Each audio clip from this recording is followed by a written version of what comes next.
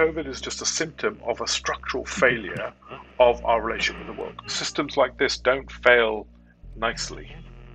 They fail catastrophically. We are dumping on the future. We are dumping ecological degradation. We are dumping technological risk. I think we have to start to talk about this arc of a new human dimensional relationship, a new human potential, and what that's I think it's possible, unless we can live within the boundaries of the one planet we know that sustains life. We don't make these decisions, the likelihood of us as a civilization self-terminating is superbly high. Have we got your attention yet? Well, buckle up, because Reimagine is back.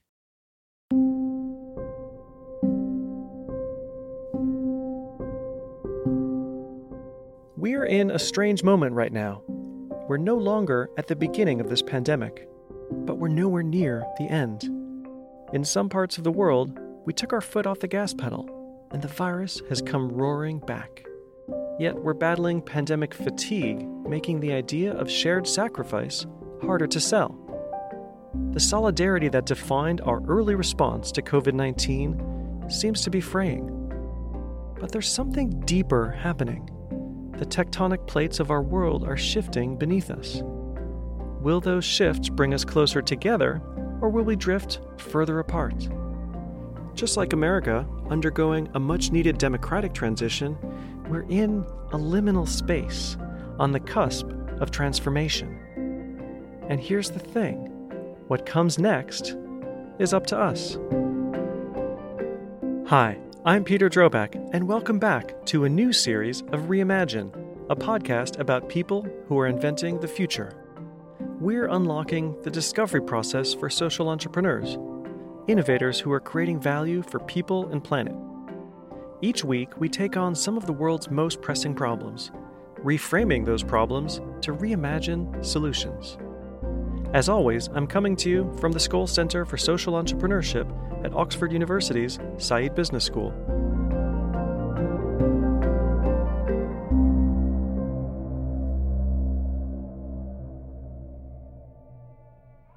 It's no secret that the COVID-19 pandemic has thrown our world into disarray.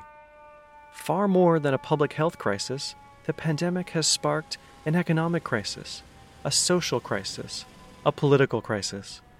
It's triggered a long overdue reckoning with systemic racial injustice.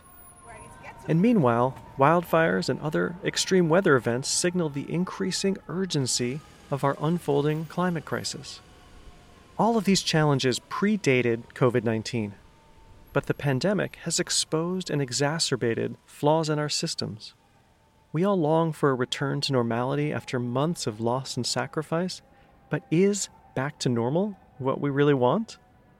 There's been a lot of talk about building back better, but that won't be enough. We need to seize this moment to reimagine our systems. We need a reset.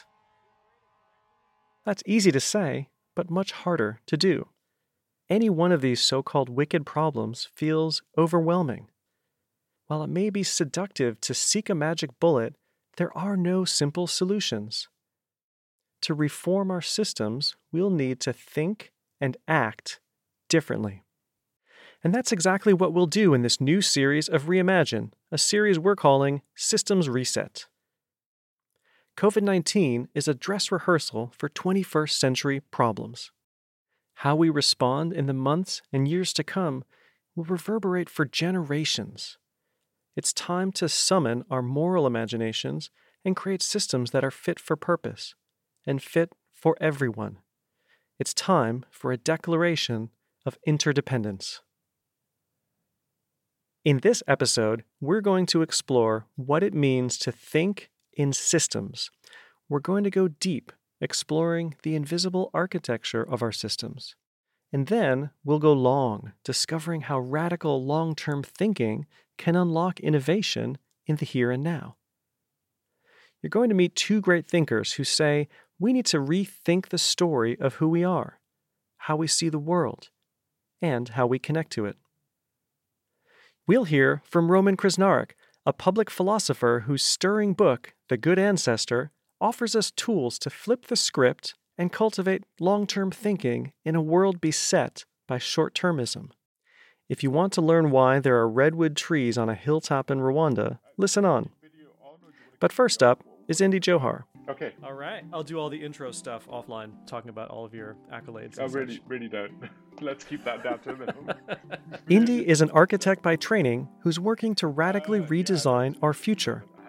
Indy has founded multiple social ventures, from impact hubs in Birmingham and Manchester to Dark Matter Labs, an analytics and design team that's developing new working methods for system change. It feels like I'm halfway through that cross-country going, it's a lot longer than I thought.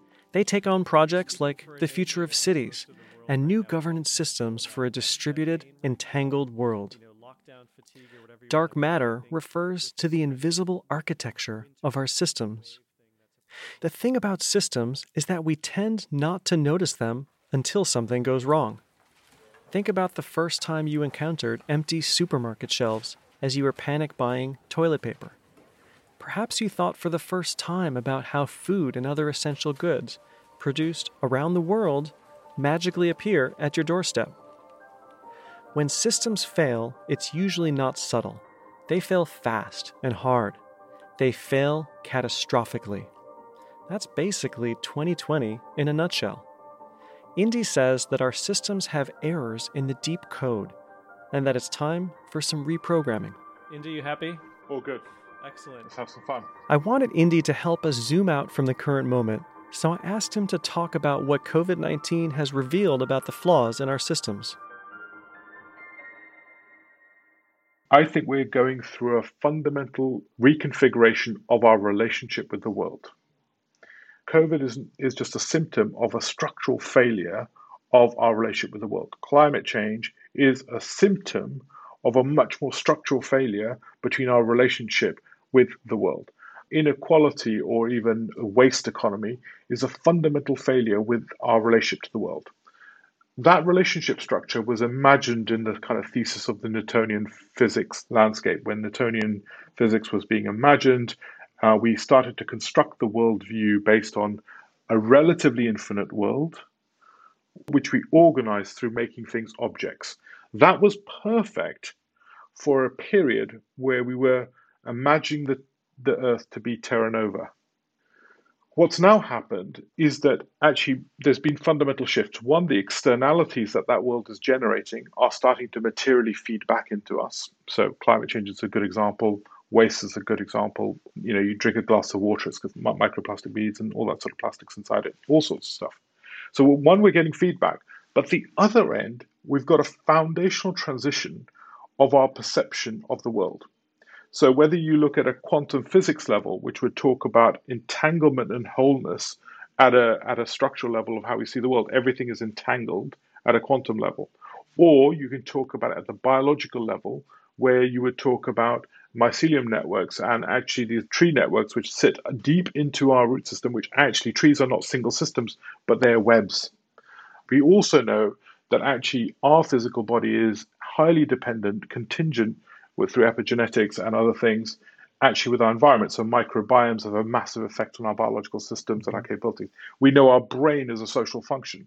And then if you layer on top of that our informational structures, which are now building an interconnected net of institutional landscapes, we have moved from this object-oriented world to an entangled world of wholeness. And what we have is a thesis of organizing, which is changing. Mm-hmm. So in an object world, we had management theory, we had command and control theory. In an entangled world, that thesis doesn't work. That requires a different thesis of organizing and change. When we talk about this, I think lots of people get frustrated by having to spend time on the philosophy. But my thesis is that unless you can spend time here, actually the nature of solutions and the nature of what we generate becomes fundamentally problematic. So if you're talking about an entangled wholeness theory, then what you're trying to build is not either point solutions. You're trying to build the capacity of a system to be agent and free and aware, conscious of its interdependence. So conscious interdependence is a key characteristic. So you start to have a completely different theory of organizing and change. And I just put that on the table because I think it's relatively easy to define the paradigm shift in a kind of way, okay, we're in a new moment. I think there's something deeper going on. Competition doesn't work as a theory in entanglement. Competition is a net zero sum game and a net reduction game in an entangled world. Competition does work in an infinite world with objects. And so what we're also creating is a structural paradigm shift between how we see evolutionary human development, from competition orientated to complex collaboration and additive orientation. We don't know how to do that.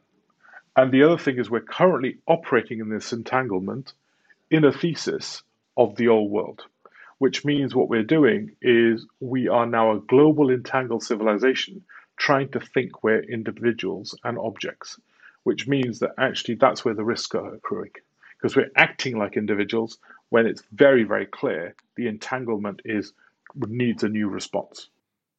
This is where so much of the chaos that I think we all feel comes from, right? That there's the world in which we wish we were in, one that's linear, controllable, predictable, but in fact we live in one that's complex and interdependent and entangled, as you say. And that sort of disconnect is where so much of, I think so much of this kind of feeling of chaos comes from. And it strikes me as you say this, how sort of ill-equipped many of us are to think and act in this way. And so I want to dig into notions of innovation and how change happens a little bit.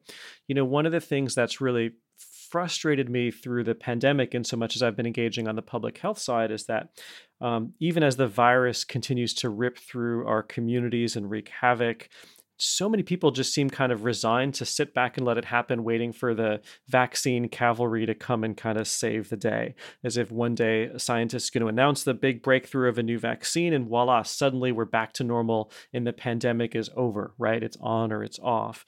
And I think it's really emblematic of the narrow way that we approach innovation and how change happens, that we're always kind of seeking a single point of intervention in a magic bullet.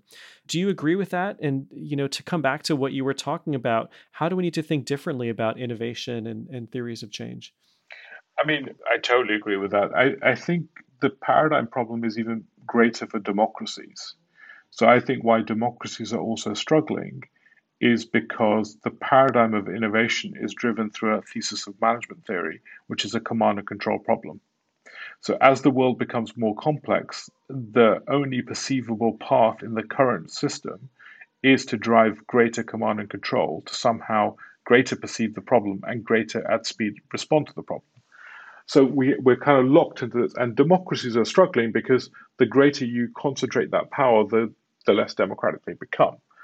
And so at a structural level, exactly right. I think we've got to change our thesis of innovation from management theory to societal. I would argue that our innovation window and our capacity has been entirely constructed by context. And the context is that if you make people precarious, so if we design an economic model which is systematically designed to make people precarious, sustainably precarious, mind you, but precarious, what you do is you reduce their capacity to think to short-termism. It happens all the time in recessions. When there's an economic recession, people don't stop buying, they just buy chocolate, they buy clothes, they buy psychological fixes. With their short-term psychological fixes, they reduce the capacity to think long-term. In fact, we know when you put households under financial stress, the intellectual capacity of that household, regardless of anything, drops. Intellectual capacity drops by 13 points. 13 IQ points drops just by putting financial stress in. So not only do you reduce the long-term capacity, you actually make people addicted to short-term psychological fixes. So what we've created is a macroeconomic thesis, I would argue, which is driven on short-termism and also driven on making everyone's kind of neuropsychological window short-termist, and also driven to actually fix short-termist needs as a result of the kind of deficit gap. So if you look at it at a structural level, I would say that's the kind of systematic design that is creating our future. And often we leverage the thoughts of individuals, but what's more interesting is what is the collective capacity of society to think? And I think we've been downplaying the collective capacity of society fundamentally, and we've been creating institutional infrastructures which actually structurally destroy that. So I could come here and say, yeah, here's a system diagram, here's 12 leverage points. That's the easy solution. Yeah. And in fact, that's only what I'd call solutioneering. It's not systemically building the capacity of the system to make better decisions. So we need to more and more talk about the role of context engineering in order for systems to make better decisions. You've sometimes talked about the boring revolution. Yeah. Talk about that a little bit. Sure. The boring revolution was a kind of just a sort of a slight frustration by me that there was a lot of cultural work going on about our interdependency. But actually, when you looked at the term sheets, the employment contracts, the property rights, these institutional infrastructures, these kind of layers of how we see the world, they were fundamentally broken. So property is a kind of an interesting thesis. And so we're doing a lot of work around future property rights. So property rights was built on a thesis that only by assigning property would you look after something, would you steward it. That was kind of the underpinning philosophical argument. But the reality is that actually property is the enslavement of a piece of land to your needs. And that was about our relationship of dominion over everything. So this coding of our reality has been intentionally designed and constructed over a period of time. And it's manifesting in the faults that we see around us. We have already been doing hacks, whether it's B Corps and all these things, are tweaks and adjustments to deal with the systemic failures that we've got on our table. And those, to me, are a whole class of deep code errors that I think we have to reimagine for this new entangled wholeness thesis of the world. It is not that we control the world, we are in relationship to the world. And that means whether we are moving from property rights to being in treaty with nature, I think starts to create a fundamentally different type of relationship. And that boring revolution, that revolution of how we relate to the world, is coded in our institutions and our institutional infrastructures. And if we're going to make the transformation, we have to start to transform those things. So I think we have to start to talk about this arc of a new human dimensional relationship, a new human potential, and what that starts to imply. Let's talk more about how to actually make this stuff happen, right? What you're talking about here is fundamentally rethinking our relationship with the world, our relationship with nature, our institutions, our systems of governance, and so much more. You know that systems change or shifting systems is easy to talk about and hard to do. I think you've articulated that. So could you give an example, whether that's large or small in scale, of a group of people who have effectively engendered some kind of systems transformation? I don't think it's some people. I think it's an emergent phenomenon of society. But there are contributions that we can all make to that story. And I think the contributions are laying out some of these possibilities.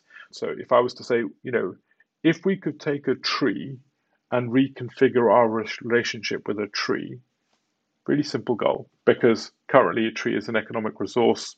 And you can start to say, so most trees in cities are less than 10 years old. The reason why is that after 10 years old, their maintenance costs go up and their insurance costs go up.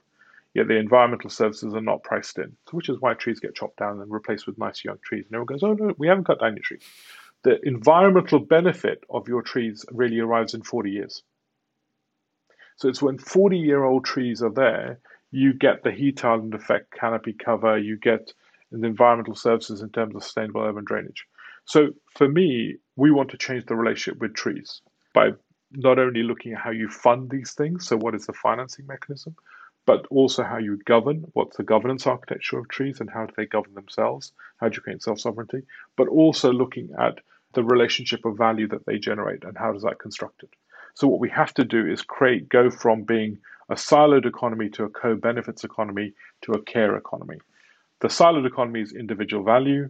The co-benefits economy is the multiplicity of values and being able to contract and engage in that. The care economy is moving to an intentional model of intrinsic organizing, which actually builds a new form of rich multiplicity at a level that we can't perceive yet, and we don't know how to organize. But I think if we see these as transitions, then the middle transition is where we're at. The reality is you can build a cluster of trees relatively easily, but it's building the micro-trust and building all the other stuff in terms of actually human engagement. So these economies mustn't be financial economies only. They must be human contribution economies. And then at the higher level, then there is a third dimension to the problem, which is really about recognizing, and this is something we're starting to scratch the itch of, which is to say we're operating in a type of new planetary consciousness. And I think the challenge that we have is we're still organized from the thesis of the individual, or whether it's the individual or the individual state, which means that we're not able to recognize our planetary interdependence. And that way you can start to look at what is the constitution of a national state. When it starts to recognize future generations, there are billions more people that are going to come in the future, whose futures we're limiting, as well as our interdependence with ecological systems at a global level. So what does a constitution of a nation really look like when you start to recognize your interdependence? And it's the interdependence recognition, both in space and time. But I think you have to create the political, social, neurological context for that capacity. So we have to engineer that capacity to do that. And that's the big human development transition. It's not a machine problem. It's not anything else problem. It's a human development problem. Until we can get the human development conditions right, some of the transition infrastructures that we're having to play through are just not possible. Because if you've been locked into precariousness, then competition is your only thesis. And in order to break through that, that's the paradigm leap I think we're facing as a globe, as a planet. As we're moving into that, that is the paradigm leap. And if we don't make these decisions, the likelihood of us as a civilization self-terminating is superbly high. I want to build on that little existential exclamation point that you added there at the end. You know, you and I were speaking this summer, and a provocation that really stuck with me was you said that our actions in the next 10 years will determine the future of civilization. And that sounds both terrifying and blindingly obvious. Talk about that. We've talked about sort of the size and the scale of the challenges and the scale of transformation that's needed, but there's a real urgency as well. Can you talk a bit about that?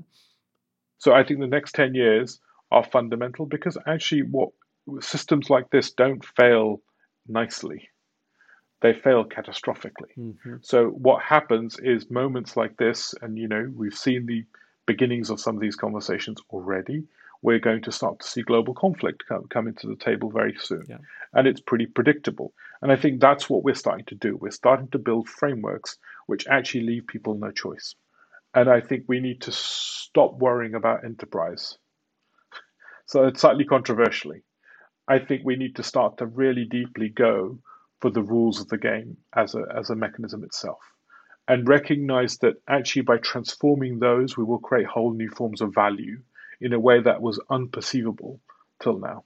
When the mental health of a city is an asset, what does that do? When it's on the balance sheet of asset, what does it do? I think we're at a tipping point of a new human economy, when actually the role of machine intelligence is not to enslave us, but to enable us. What does that do? What does it do when it enables our democracy in really radical formats?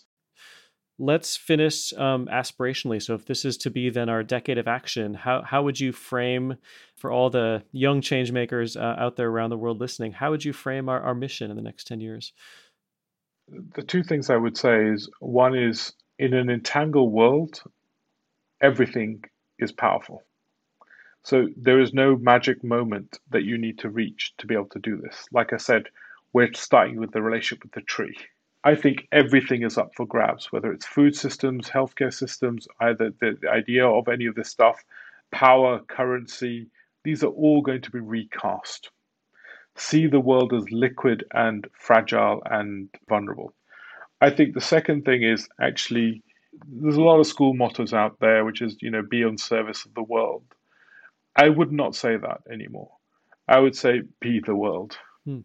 I don't think it's about us being in service to somebody else. It is about recognizing that we are the world in itself. And I think that recognition invites us and requires us to operate differently. The other thing is, I would just be deeply much bolder, much bolder. For all the likes of Google and Uber just created a global taxi company, right? I need the social change makers to be a little bit more ambitious than building taxi companies. I think for all the likes of Google, which I think is extraordinary, they really just created a search engine. I think there's a whole bigger demand. I think our scale of ambition must become deeply proportionate to the scale of challenge. And we really must stop product replacing the other economy, but fundamentally redesign it. Lots of advice, but the major thing would be, we have to think at the scale of the problem.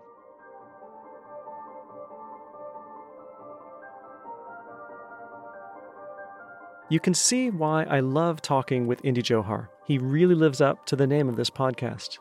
And I think his charge to us that we be much bolder is dead right. Because a great transition is underway, whether we like it or not. The question is whether we have the moral courage to shape that transition. Wouldn't it be powerful to collectively imagine a future that's awesome in both the literal and American senses of the word? Speaking of futures, let's see if we can really stretch our time horizons. Let's think about the world our grandchildren's grandchildren might inhabit. What legacy will we leave to them? Okay, so that's rolling. So we're both rolling. Our next guest believes that long-term thinking is a superpower. Roman Krznaric is a political scientist turned public philosopher who writes about the power of ideas to change society. He not only wrote an influential book about empathy, he actually founded the world's first empathy museum.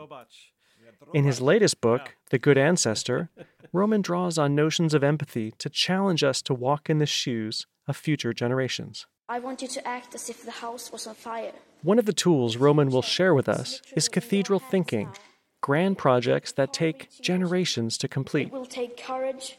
It would take a fierce determination to act now. Imagine building something, knowing that you will never see it finished in your lifetime. Fans of the climate activist Greta Thunberg might be familiar with this idea. In other words, it will take cathedral thinking. I ask you to please wake up and make changes required possible. I had my own experience with cathedral thinking when working with colleagues in Rwanda to create the University of Global Health Equity. The big idea behind the university was not simply to train a new generation of healthcare leaders for Africa and the world. The big idea was to accelerate a movement that would fundamentally transform public health and human development over decades. And so, as the community was building the university's campus on a hilltop in northern Rwanda, right next to a beautiful hospital built by and for that same community, we did something really cool together. Dr. Paul Farmer, who we heard from in the very first episode of this podcast. If you haven't heard it yet, please do go back and listen. Paul brought some redwood seedlings from California over to Rwanda. Redwoods, as you know, are these majestic trees that live for literally thousands of years. We planted those redwoods around the hospital and university as a visible reminder of the long-term ambitions for this special place. So you can see why The Good Ancestor really resonated with me. As an adopted son of Africa, I've gained a deep respect for the legacy gifted to us by our ancestors. But until I read Roman's book, I never thought of myself as an ancestor in the making. So I started by asking Roman what it means to be a good ancestor. The concept of being a good ancestor is one I stole from the great immunologist Jonas Salk, who back in the 50s with his team developed the first polio vaccine, but later in life, when he described himself as a biophilosopher, he said that the great question facing our civilization and the next century is, are we being good ancestors? In other words, how are we going to be remembered by future generations? And I think what he recognized is something we all know, that in the next 2 centuries alone, billions upon billions of people will be born, for far more than those who are alive today. And the question is, well, what is our obligation, our responsibility to those future generations? And he believed that if we were going to tackle the challenges of our age, we needed to expand our time horizon. So instead of thinking on the scale of minutes, seconds, and hours, we needed to think on the scale of decades, centuries, and millennia. And I think today that makes complete sense, because we need to recognize that never before have human beings had actions which have such consequences for future generations.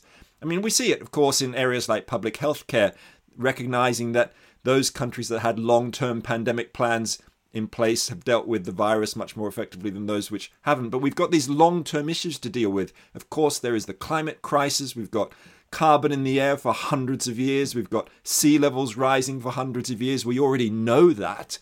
And then we've got technological risks. to deal with. So risks from AI-controlled lethal autonomous weapons, or perhaps genetically engineered pandemics. Again, long-term issues which we are imposing on future generations, long-term risks. And then there are these very deep inequalities, racial inequalities and wealth inequalities, which get passed on from generation to generation.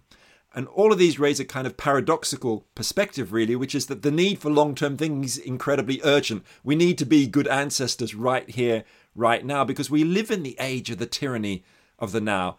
Our politicians who can't see beyond the next election or even the latest tweet, the businesses that can't see past the quarterly report, the markets that spike and crash in speculative bubbles, the nations that sit around international conference tables bickering away while the planet burns and species disappear. And then, of course, as individuals, there we are with our phones looking at the next text and clicking the buy now button. We must challenge this tyranny of the now.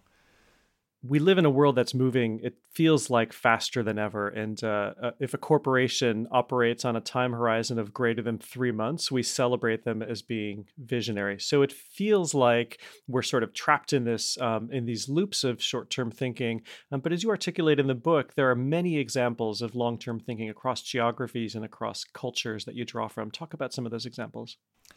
Yeah, I think we sometimes forget that human beings have to actually have this extraordinary capacity to think long term. Sometimes it's called cathedral thinking. That's the idea of embarking on projects and programs and policies with time horizons, decades, even centuries ahead, embarking on things we know will never be completed within our own lifetimes. Of course, it's called cathedral thinking in honor of those medieval cathedral builders in Europe who would start building their religious edifices knowing they'd never be completed within their own lives. For example, there's the famous Lutheran church in southwest Germany, Ulm Minster, which was begun in 1377 when the good citizens of Ulm said that they wanted to finance their own church, build their own church. Well, it wasn't finished for 500 years until 1890. Now, it's probably the world's longest crowdfunding project, but of course, it's not the only one. This kind of cathedral thinking we see in realms like, well, the building of the Great Wall of China, or the sewers of Victorian London, built after the Great Stink of 1858, which, as I'm sure you know, as a public health expert, that was an era when raw sewage was being dumped in the Thames. Tens of thousands of people were dying every year from cholera, diphtheria, and so on. And it was only after the long, hot summer of 1858 when the stench of the sewage from the Thames was going into Parliament itself, parliamentarians walking around with face masks on, they couldn't breathe, something they're doing now. And that's when they passed the legislation to build the sewers, which took 19 years, 22,000 workers, 318 million bricks, masterminded by the chief engineer, Sir Joseph Bazalgette. And those sewers are still being used today because Bazalgette made them twice as big as they needed to be. That was long-term cathedral thinking. And then we see it around today as well, like the Svalbard Global Seed Vault, collecting millions of seeds in an indestructible rock bunker in the Arctic Circle that's designed to last 1,000 years. That's the kind of thinking that would have really impressed Jonas Salk if he was still around today.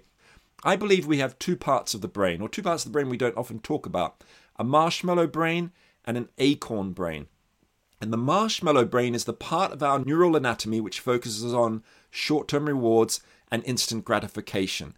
And that's named, of course, after the famous marshmallow test from the 1960s, the psychology test where a marshmallow was put in front of kids, and if they could resist eating it for 15 minutes, they were rewarded with a second marshmallow, and most couldn't resist. Now, we all know about that part of the brain in a sense because we constantly hear a narrative in media, society, business that we're driven by short-termism, driven by the buy now button. This is human nature. But in fact, it is not human nature. It's only part of the story of who we are. We also have wired into us what I think of as the acorn brain. Acorn, of course, because it's about long-term thinking and planning and strategizing, planting seeds that we know may not mature for years or decades. And this is a new part of the brain. The marshmallow brain's about 80 million years old. The acorn brain is a couple of million years old only, and it lives at the front of the head in the frontal lobe, particularly a part, if you're interested, called the dorsolateral prefrontal cortex. And that is the part which we are wired, enables us to think for the long term. Now, other animals, of course, do plan ahead. So a chimpanzee will get a stick, strip off the leaves and turn it into a tool to poke into a termite hole. but they'll never make a dozen of these tools and put them aside for next week. But that is precisely what a human being will do. We are long-term planners extraordinaire. We plan and save for our children's educations. We write song lists for our own funerals. It's that acorn brain which has enabled us to voyage into space and embark on all those cathedral thinking projects. So metaphorically, I think we need to recognize we are not just short-term marshmallow snatchers, we are long-term acorn thinkers. And we need to learn how to switch on the acorn part of our brains and create economic institutions, public institutions, culture, which amplifies it. In a way, I think of the ultimate symbol is the buy now button. Now, just imagine if instead of a buy now button, when you went to your favorite online shopping emporium, there was a buy later button. And when you pressed buy later, well, there was the option to buy now, but there's also buy in a week, buy in a month, buy in a year, or borrow from a friend. If you press buy in a year, maybe you'll get an email in a year's time asking whether you really want that third yoga mat, and maybe you won't, right? But that's currently not how technology works, because we are not making that effort to amplify the acorn that lives inside our own heads. In some ways, the ability to conceive of and plan for the future is fundamentally what defines what it means to be human, right? That's why we have these big foreheads to make space for our big frontal lobes. Let's talk about how we can develop our acorn brains. And you lay out some really fascinating tools in your book. And this podcast, we talk a lot about how social innovation works and the idea of reframing problems to reimagine solutions. And one of the tools you talked about was this concept of intergenerational justice and seventh generation thinking. Strikes me as a really powerful reframing tool. Could you talk about that a bit? Sure. So the idea of seventh generation thinking is normally associated with Native American communities, particularly the Iroquois people, Lakota people, who today use this principle of making decisions based on the impact 7 generations ahead. It can also be found in Indonesia and the Moluccas Islands, where village councils look 7 generations back and forward, making decisions. And there are also congruent concepts. For example, in Aotearoa, New Zealand, in Maori culture, they have an idea of a concept called whakapapa, spelt with a WH, but pronounced whakapapa with an F. And that's their idea of genealogy, the idea that we're on a long chain of life, stretching long into the past, far into the future. We need to consider the whole thing, not just shine the light on the present. But what I think is really fascinating about seventh generation decision making is, on the one hand, you might think, well, that's something that's what those indigenous people do. That's not something for the modern world of Miami or Dubai or Shanghai. But what I find really interesting is how many organizations today, people who I think of as time rebels, people committed to intergenerational justice and long-term thinking, are picking up on the idea of seventh generation thinking and putting it into practice.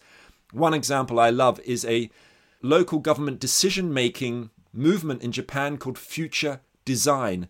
They are directly inspired by the Native American seventh generation idea. And what they do is they invite local people, local residents, to design and draw up plans for the towns and cities where they live. And they typically split them into 2 groups. Half of them are told they are residents from the present day, and the other half are given these almost sort of ceremonial yellow kimonos to wear and told to imagine themselves as residents from the year 2060.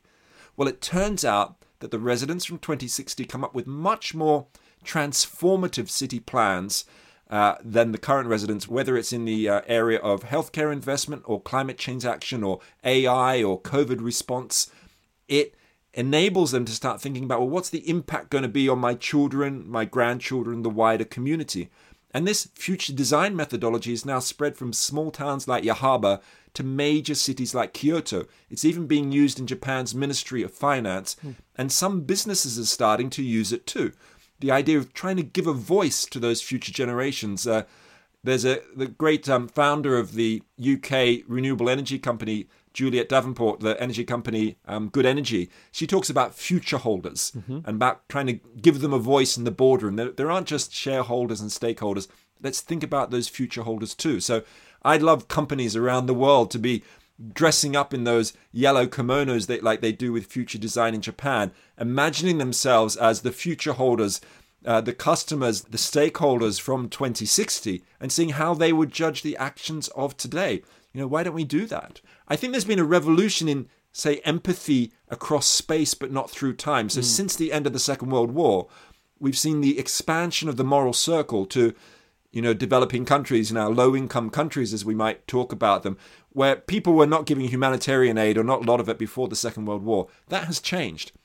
But we haven't yet made the same shift to thinking about extending our moral circle through time. And I think that's the next step, as it were, or a fundamental next step in expanding our moral universes. I'm a little disappointed, Roman, that you didn't turn up today in a yellow kimono. I may have to get one.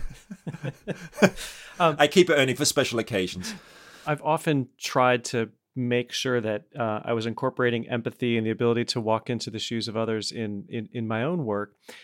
And one of the most humbling bits of reading your book was this notion of colonizing future generations, that we're all colonists. I've been working to decolonize a whole bunch of structures for my entire career and never quite thought about this idea that actually I was exploiting people who don't yet exist. Well, I had the same realization myself a couple of years ago. I mean, I used to be, about 20 years ago, a professional political scientist. I was an academic. I was apparently an expert on democratic governance. And during those 10 years, it never once occurred to me that we systematically disenfranchise future generations in the way that other groups have been excluded throughout history: slaves, women, indigenous people, and others. Yet I think that is the reality. And the problem, of course, is those future generations, they're given no power in the political system. They have no rights. They're not here to protest about it. They cannot stage a sit-in like a civil rights activist, or leap in front of the king's horse like a suffragette, or go on a salt march to defy their colonial oppressors like Mahatma Gandhi. And I do think of it in colonial terms, and maybe that's because I'm Australian, actually, and kind of sensitive to the long history of indigenous exploitation in the country I grew up in, and that I've benefited from. I'm a product of the white privilege that I was born into. But, there's this legal doctrine, in the 18th and 19th century, when Britain colonized Australia, they drew on this legal doctrine that's now known as terra nullius. The continent was treated as nobody's land, as if there were no indigenous people there. It was theirs for the taking.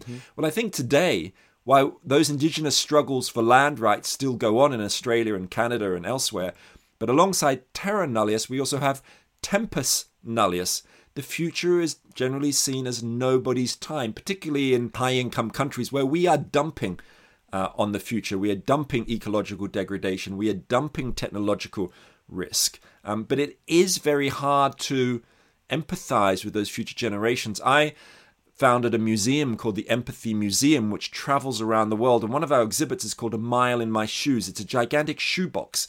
And you can walk inside it and you can literally wear the shoes of a stranger, like someone who's been in prison for 14 years, or a Syrian refugee, or a Brazilian sex worker. And you're given a set of headphones, so you listen to an audio narrative of them talking about their life in their own words. And we've collected hundreds of pairs of shoes and stories from a dozen countries. But the challenge is, how do you do the same thing with future people when you cannot look them in the eye, you cannot put on their shoes, you cannot listen to their voices? And that's where we really need to use our imaginations and recognize the power of the human imagination. I can imagine my 11-year-old daughter when she's 90 years old. If I close my eyes, I can picture her face. I can see her at her birthday party on her 90th birthday, surrounded by family and friends and loved ones. I can look out the window and try to think about, well, what kind of world is it out there? And then I can reflect on that whole experience and recognize that my daughter at age 90 is not all alone. She is part of a web of relationships, human relationships, community, but also in the web of the living world, the air she breathes, the water she drinks, the foods she eats. So if I care about her life, I need to care about all life. That's that step from a kind of familial sense of legacy to a more transcendent sense of legacy. And because we can't meet those future people, we need to, in a way, use our children or young ones as a kind of a bridge to connecting with those universal strangers of the future. I think one of the challenges of long-term thinking is, how do we really think a century ahead or 1,000 years ahead? That seems like an impossibility. But there is a secret to doing this. And I found it in the work of the biomimicry designer and thinker Janine Benyus, where she says we can learn from nature's 3.8 billion years of evolution. What she points out is she asked the question, how have other species learned to survive for 10,000 generations or more? And the answer, she says, is this, that they have learned to take care of the place that will take care of their offspring. In other words, they live within the ecosystem in which they are embedded. They do not foul the nest, which of course is what humans have been doing with devastating impacts at an ever-increasing pace and scale over the last century.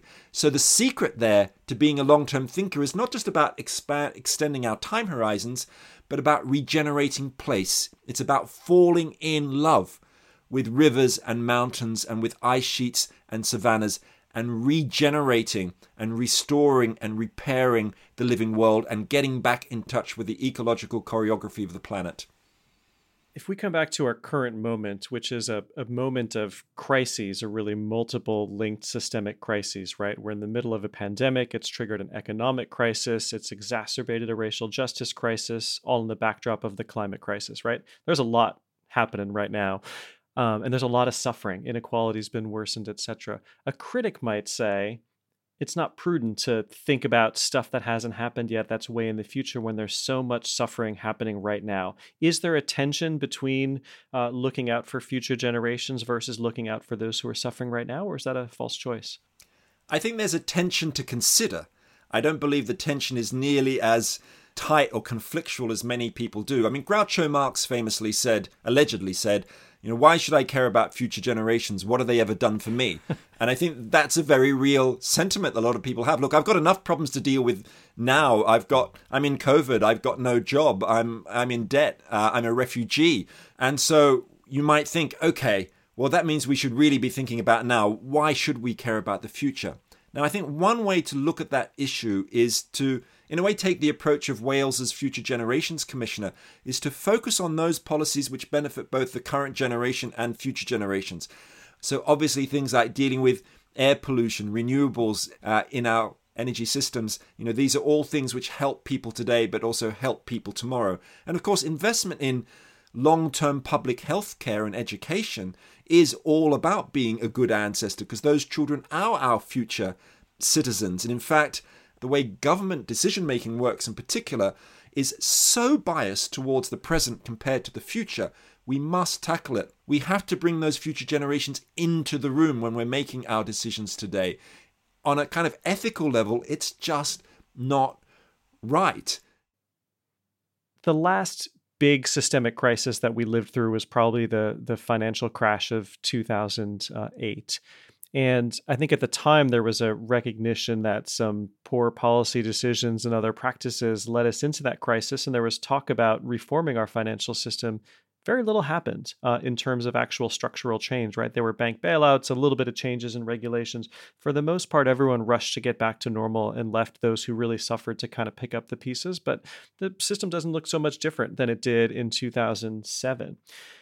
How is it going to be different this time? Or let me phrase that differently. What can we do now to make sure that we can emerge from this crisis differently and actually use long-term thinking to start shifting systems? It's a very tricky issue. There's some really interesting research on people who've had near-death experiences. They've almost died in a plane crash or just recovered from cancer at the last moment.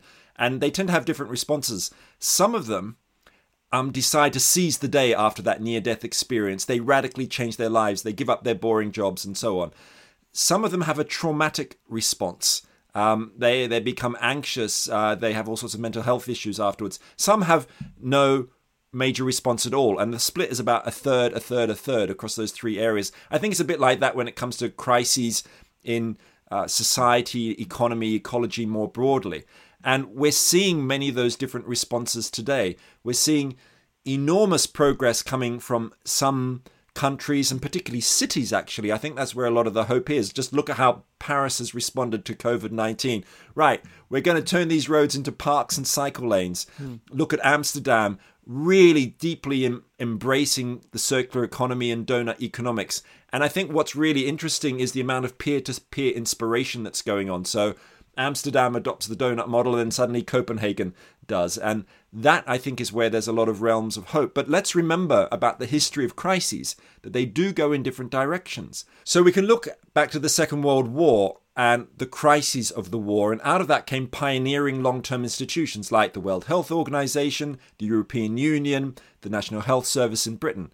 Now, that's an easy example to look at. If you go back 10, 15 years to the Great Depression, well, out of the Depression came some pioneering progressive political changes. You had the rise of the welfare state and social democracy in Scandinavia, but you also had the rise of fascism in Germany and other places. So there's always a devil's fork at moments of crisis. So how do we really take advantage of this COVID moment?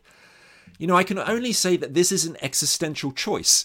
Do you go one direction or another? Do you stay within the degenerative economy of the 20th century and say, we're only going to get out of COVID if we get rid of all those environmental regulations which have been holding us back, and that's going to help us give jobs to people and get back on the growth cycle?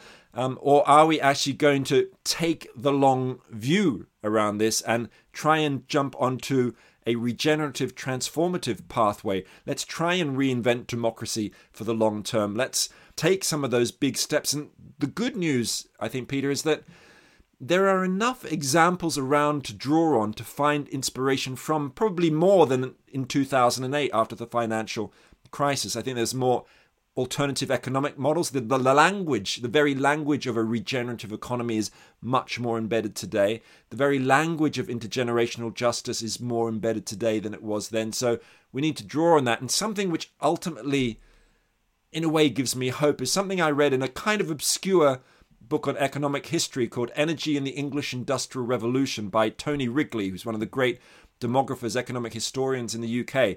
And there was this little paragraph in there where he talks about public responses to the Industrial Revolution in the 18th century.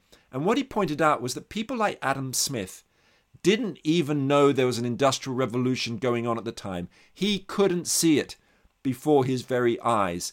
And I think that's where we might be today, that there are extraordinary examples of economic rethinking for the long term, whether it's the B Corp movement or the stuff happening around circular economies. And there are things going on in the political realm, from Fridays to Futures to that Future to Design movement in Japan. And if you put them all together, even though it's difficult to see, and at the moment we mostly are still looking at the big tech companies, the big fossil fuel companies, if you look in the right way, put those movements together, I think you can see a genuine time rebellion going on. Or at least we might look back in 100 years and perhaps see that we are on a shift that was maybe as big as the shift from feudalism to industrialization. I might be wrong, but I might be right.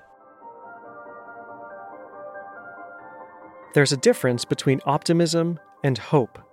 Optimism is a sunny disposition, whereas hope is, as Roman put it, an existential choice. And Roman gave us a hopeful note to end on. I want to thank Indy Johar and Roman Krznaric for joining us today. If you haven't read The Good Ancestor yet, please pick up a copy from your local independent bookstore. We'll put this and other resources in the show notes.